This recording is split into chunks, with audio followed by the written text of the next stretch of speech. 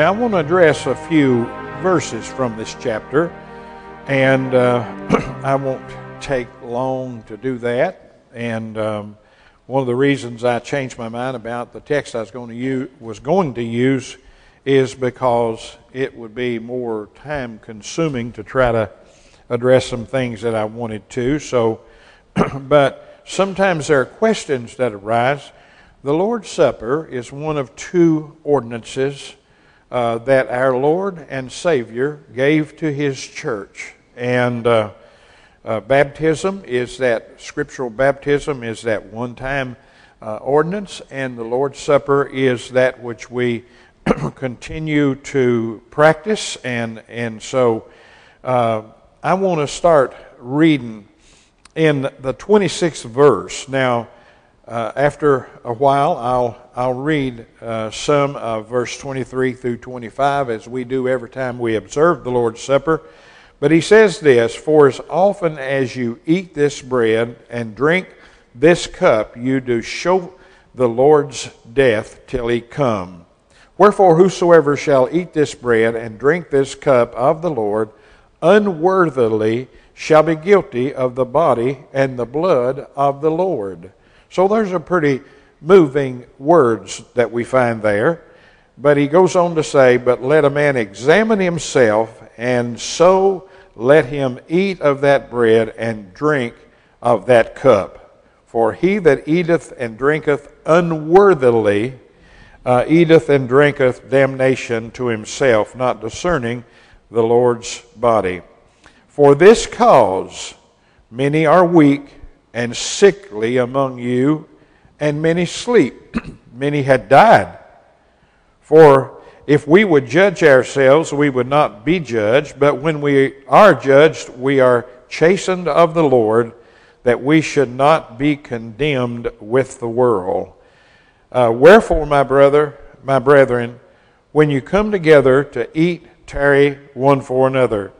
And if any man hunger, let him eat at home, that you come not together unto condemnation, and the rest I will set in order when I come." And of course that question that arises is that about eating and drinking unworthily.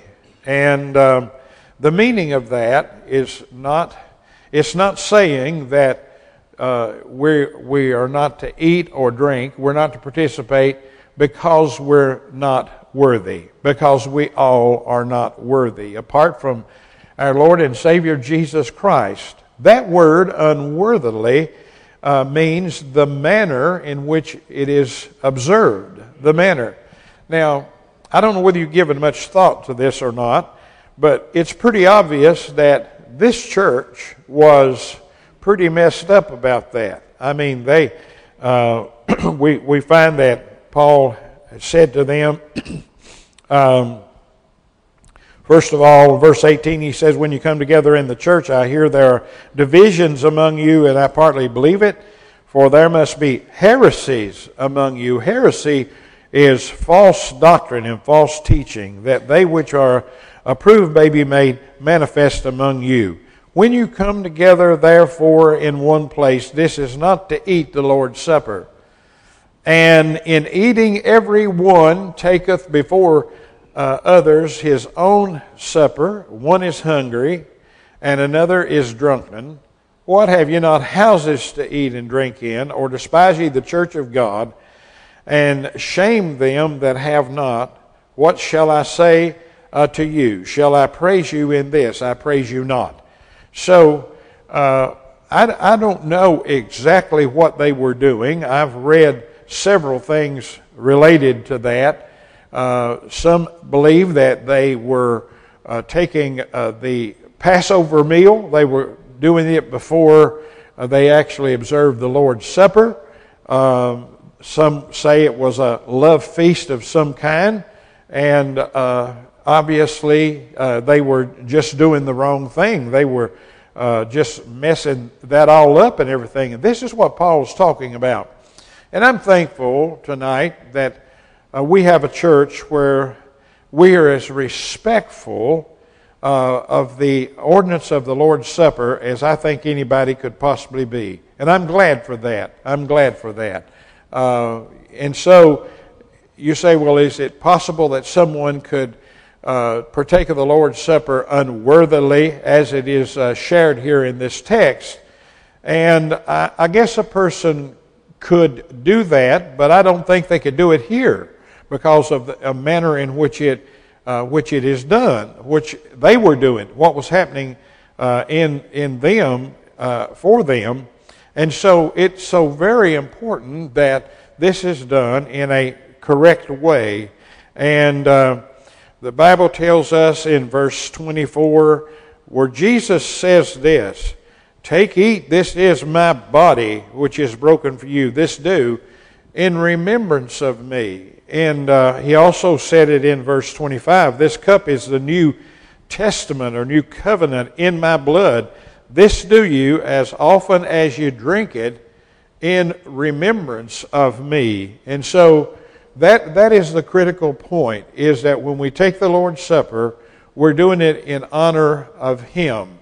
Now, when it comes to this matter of judging oneself, of course we know that there are certain things that we are to be careful about as far as our own attitude and everything related to that. And I don't know about you all, but I know myself, every time that we take the Lord's Supper, I think about my own life and my own attitude and my own the things in my life, and I always pray and ask God to forgive me for anything that I may have done or any attitude that I may have had related to that.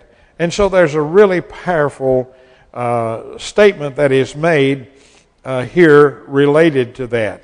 He says in the 28th verse, "But let a man examine himself, and so let him eat of the bread and drink of the cup." And so there's a self-examination that needs to take place.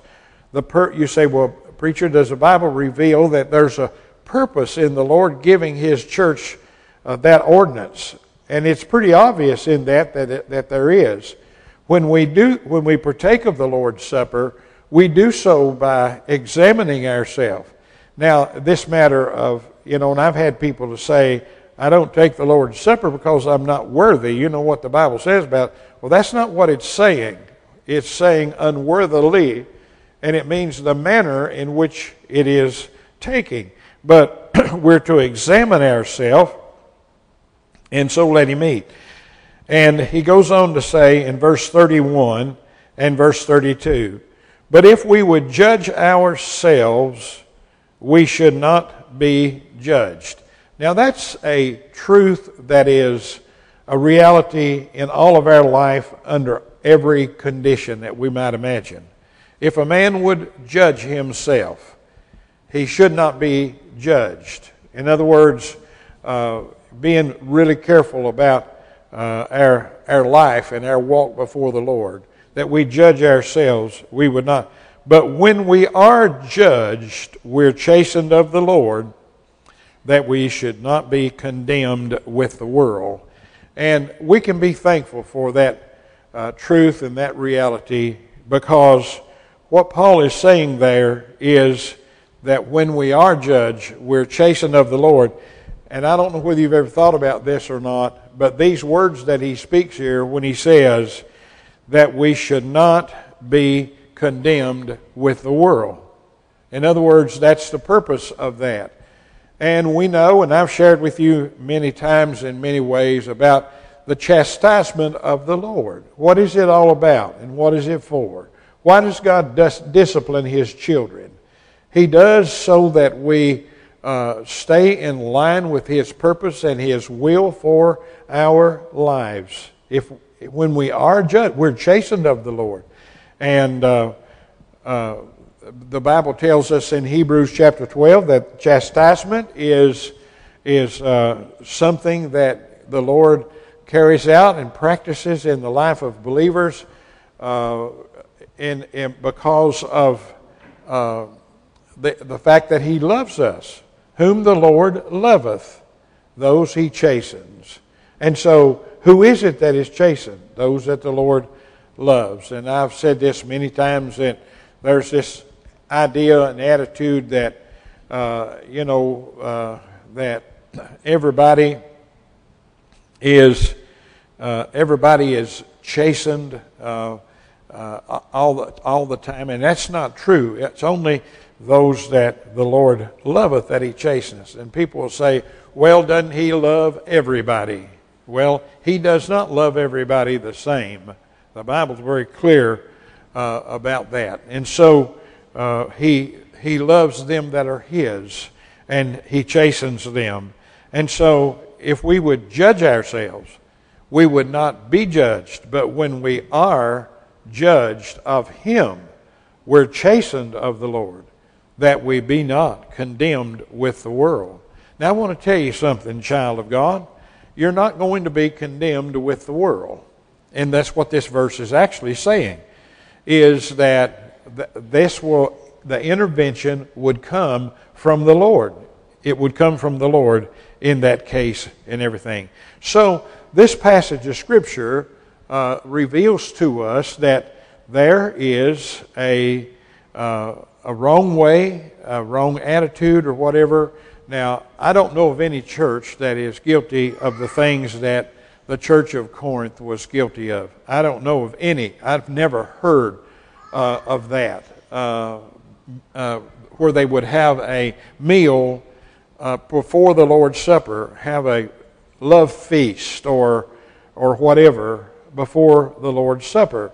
And the kind of things that were happening here, where people were not able to get something to eat that needed it, and it was something terrible that they were doing.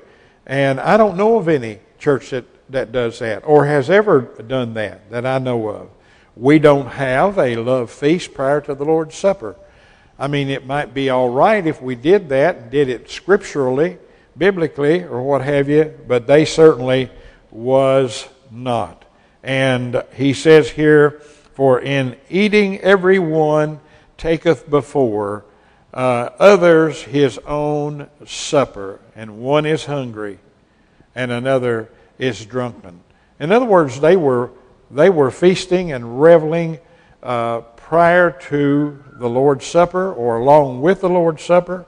I don't know exactly what it was they were doing, but Paul is really condemning them for that. So we take from this that there's a right attitude to have related to the Lord's Supper. We are to participate in it, in remembrance of Him, being constantly reminded of what He's done for us. His body that was broken for us. His blood that was shed for us. That's what that means. And so it's something that we ought to really think about and ought to be serious about the way we take that. And so I just wanted to share that with you related to it. Like I said, sometimes there are questions that arise and people don't really understand why certain things are in the Bible the way they are.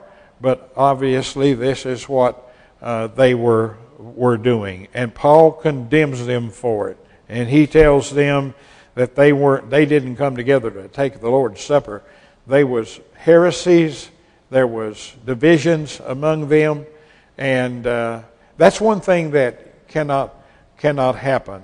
I think I told you the story about a church that I pastored many years ago. There was division, and I refused to do the Lord's Supper because it was so severe. And of course, I'm not there no more, of course, but that can't happen when a church is divided, when there's false doctrine, when there's heresies in the life of a church. And so I wanted to just share that little word for you, and we're going to be dismissed, and of course in a moment we will partake of the Lord's Supper. They've been prepared for us, the elements have, and they're here and ready. Let's bow together. Father, we praise you and thank you for this opportunity that is ours to be here this evening. thank you for this ordinance. Thank you, Father, for how it influences us and how it affects us, how it makes us take stock of ourselves and evaluate ourselves. And, Father, that we might have the opportunity to honor you and to praise you in the process. So bless us as we continue tonight to serve you, and we'll give you the praise and the glory in Jesus' name and for his sake. Amen. I'll have you stand together with me, and we'll sing a closing number.